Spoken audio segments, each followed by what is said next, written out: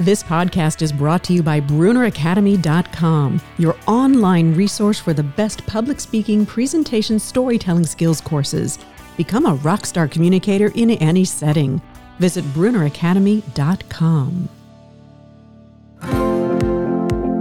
My guest has transformed his life many times, from nationally ranked competitive Canadian figure skater to lead roles on more than 50 television shows, including Mad Men, ER, The West Wing, Prison Break, just to name a few, to now making his award-winning directorial feature film debut.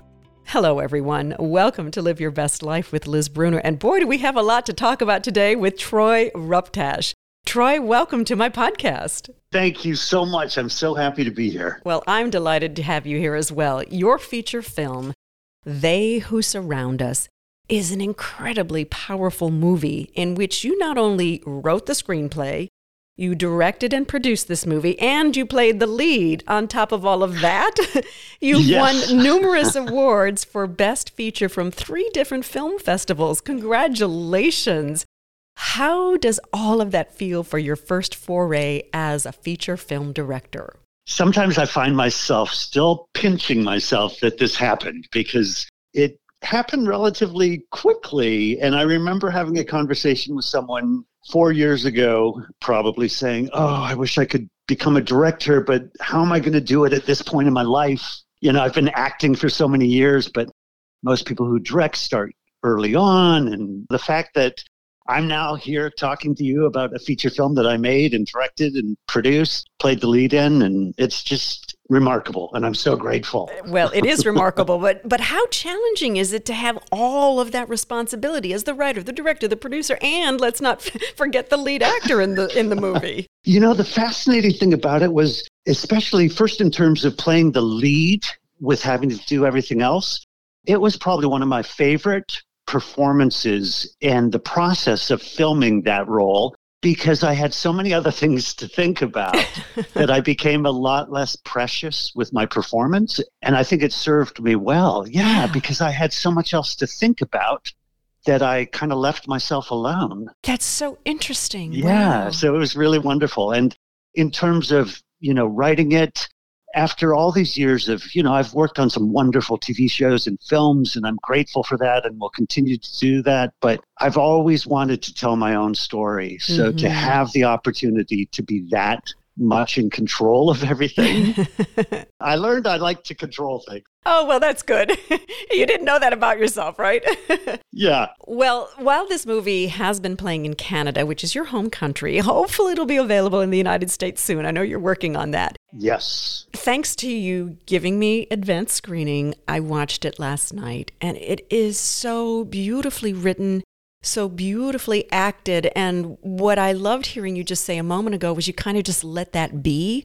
And it becomes this very poignant story, a very personal story that is based on your own Ukrainian ancestors. Share us a little bit about the storyline. It started with a photograph of my great uncle that I was fascinated with. We had always known that he, as far as we knew, had died in a prison camp in Siberia. I had this photograph of him and then all my other ancestors that I was so moved by and so desperate to find out more about them. So I began research. Through the research, found out that my great uncle had not only gotten out of prison and Siberia, but he became a commander with UPA, which is the partisan army in Ukraine. I was just like, oh my God, that has to be the centerpiece of the film. So that would have been, 1942, 43.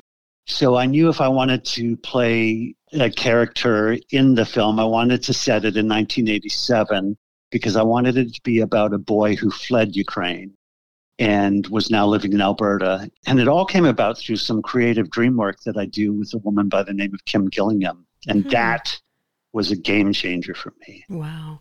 Well, the movie it's deep. It's about grief and trauma that we carry with us, sometimes without even realizing we're carrying it with us. Why was it important for you to tackle this type of a topic, which is not easy?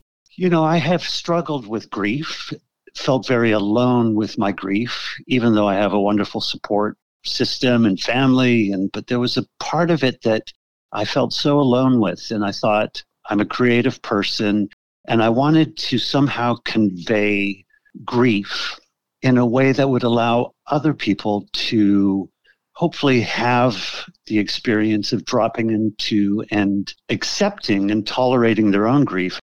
I was very conscious about the way I shot the film, the space and the quietness I wanted in the film. And I'm so grateful that I was able to do it, because sometimes that silence makes people uncomfortable. Yes. I really wanted to allow people to experience Roman's grief, the lead character, and portray it in a way that would allow them to connect with any grief that they may have in their life.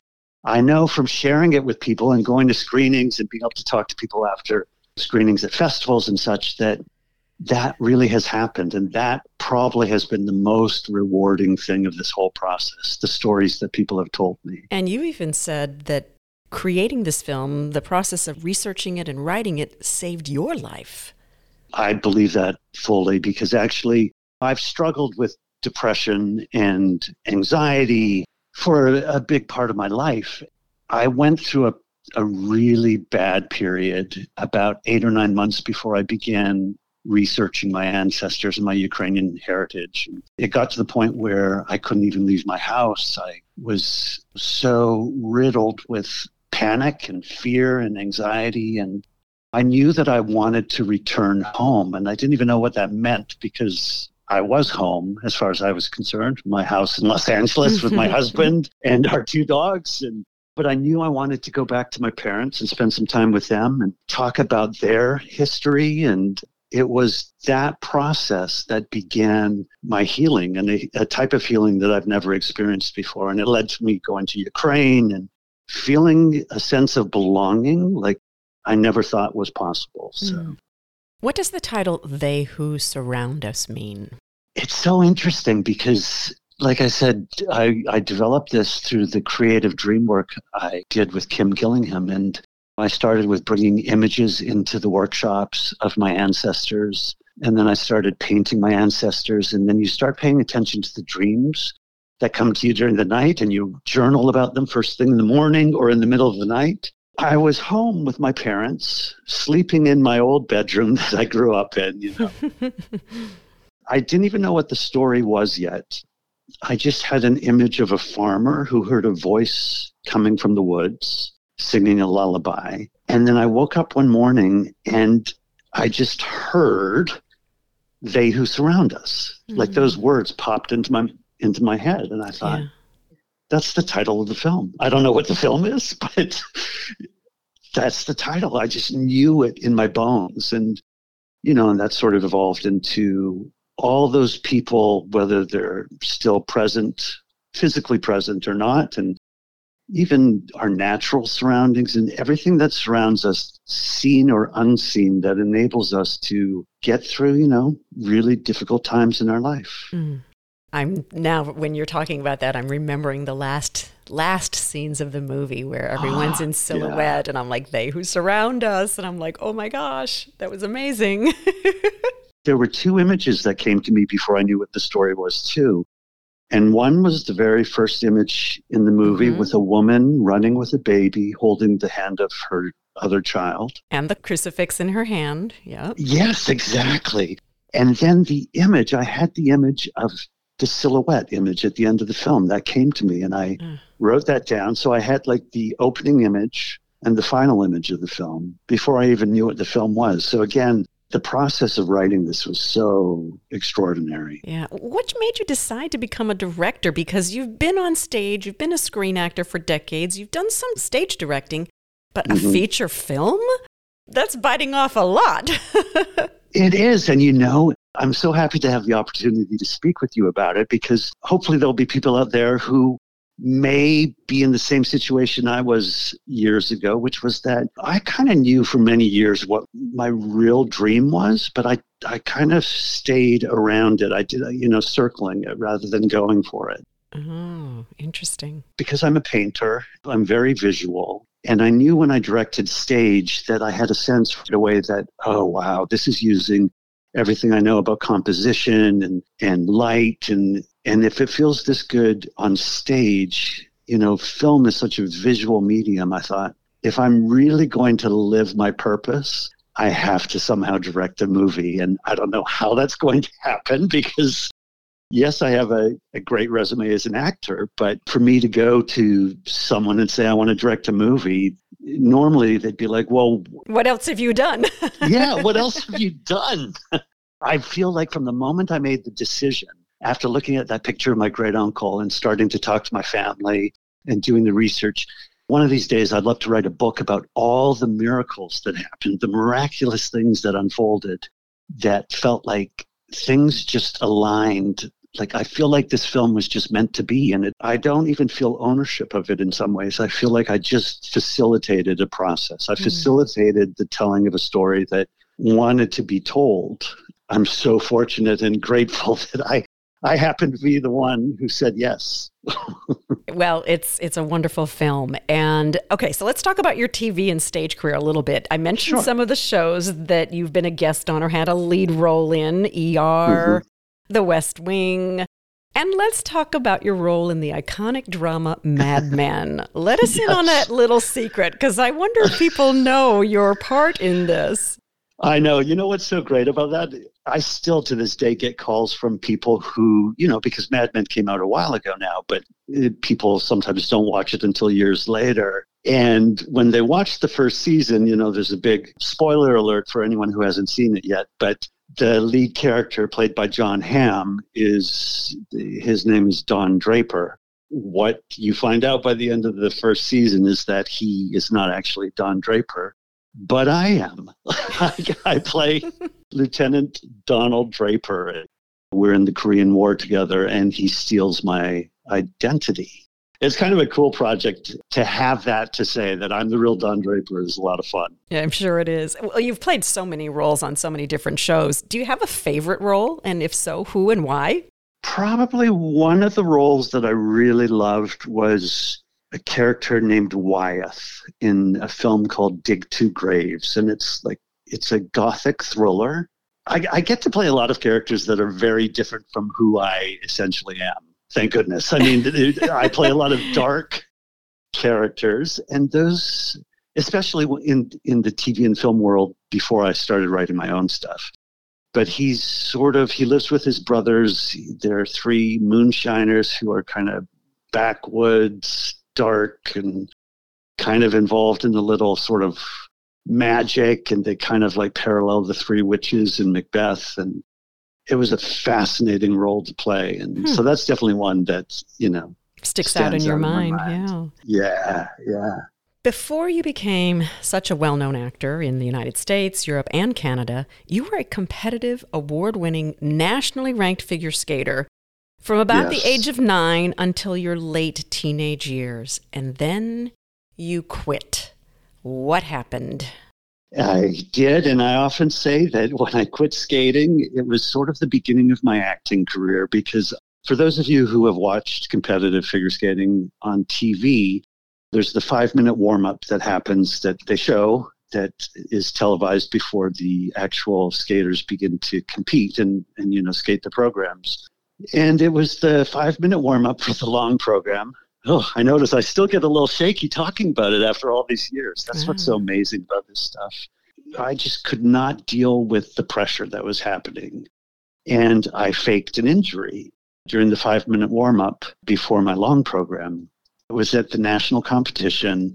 The year before, I had placed third in Canada, and I was like moving up in the ranks, and I was now competing as a junior man. And I had started that competition off in third, and if I stayed in the top 3, it was probably likely I might be named to an international team for the first time and go to the Junior Worlds and all of this. And it was too much. And, there's another end of the story too, in terms of being outed as a young gay man and what that did to me. And so I quit in the middle of the 5-minute warm-up, and I never went back. Wow. Yeah. Well, for a time, you sort of did keep your feet in the skating world, if I may say that, by teaching adults how to ice skate. How did that help you heal and grow from the trauma of being outed, but also knowing that you kind of made the decision emotionally, I'm not going to go forward in this world? I was a young kid when I was outed, and it was really a very difficult time, and I just wanted to disappear from the skating world. And I did for probably close to a decade. And then I was living in New York. I had finished theater school, and I knew I needed to make some money. And I thought, rather than waiting tables, which is great, but I have this skill to teach skating. And I started sort of revisiting the skating world, and I would watch it on TV again. And I decided I was going to teach skating, but I knew that I did not want to enter into the high stakes competitive world of figure skating. And so what happened, which was so remarkable and I'm so grateful for, I had a lot of adult skaters, people who had always either wanted to skate as a child and never had the opportunity, or had skated and then stopped and always wanted to return, but thought, oh, I can't return to skating at 40 or 50 or whatever it may be. I got to work with these skaters. It was remarkable because that was when I discovered that at heart, and at my core, I'm a teacher. And I love to facilitate other people's healing. Most of the people who came to me to skate did have some sort of either intense fear around pursuing something like this. But then I got to see it shift to the joy that comes from when you are able to sort of embrace something like that. And it was remarkable. So skating and then some acting and some dancing for a time in Toronto. How did you go from that to landing your first TV acting gig, which, by the way, was the first season of Law and Order? I know. Let's just remind our listeners. Yeah, I was at Ryerson Theater School in Toronto, but I knew I wanted to get to New York. That was sort of always my dream. And again, I do notice that about myself, that I'm someone that, even though I have been riddled with fear at times, I am willing to step into the fear. And I have had people who would say that to me in the past, and I didn't really understand it at the time. But in hindsight, I really see that. And I knew that I wanted to get to New York because I knew I wanted to be on stage in New York. And I decided I was going to get myself to New York. I went to a theater school there. I started training at independent private studios. And I did a showcase where a casting director saw me, liked what she saw, and she introduced me to a very powerful agent, and he started sending me out. Suddenly I was auditioning for Law and Order, and I booked it, and I find myself on the set. It was actually the only show that shot in New York. It's a much different scene there now, but yeah, it was the first season of Law and Order, and I was on it. It was the beginning of my TV career. Oh, no, so much fun. Well, besides continuing to spread the word about this movie, continuing your acting, what other projects are you working on, and where can we see you next on TV? Things pop up all the time on TV, and then I definitely have stuff on Netflix. The best way is to go to my IMDb page, which is the Internet Movie Database. You can just put in my name and all of my credits come up, and then you can see what's playing this week on TV or what's on Amazon or And Netflix, it's a long list, I might add. It's a very long list. It is kind of a long list, yeah. But right now, my attention is still on They Who Surround Us in terms of, we've got some great momentum going.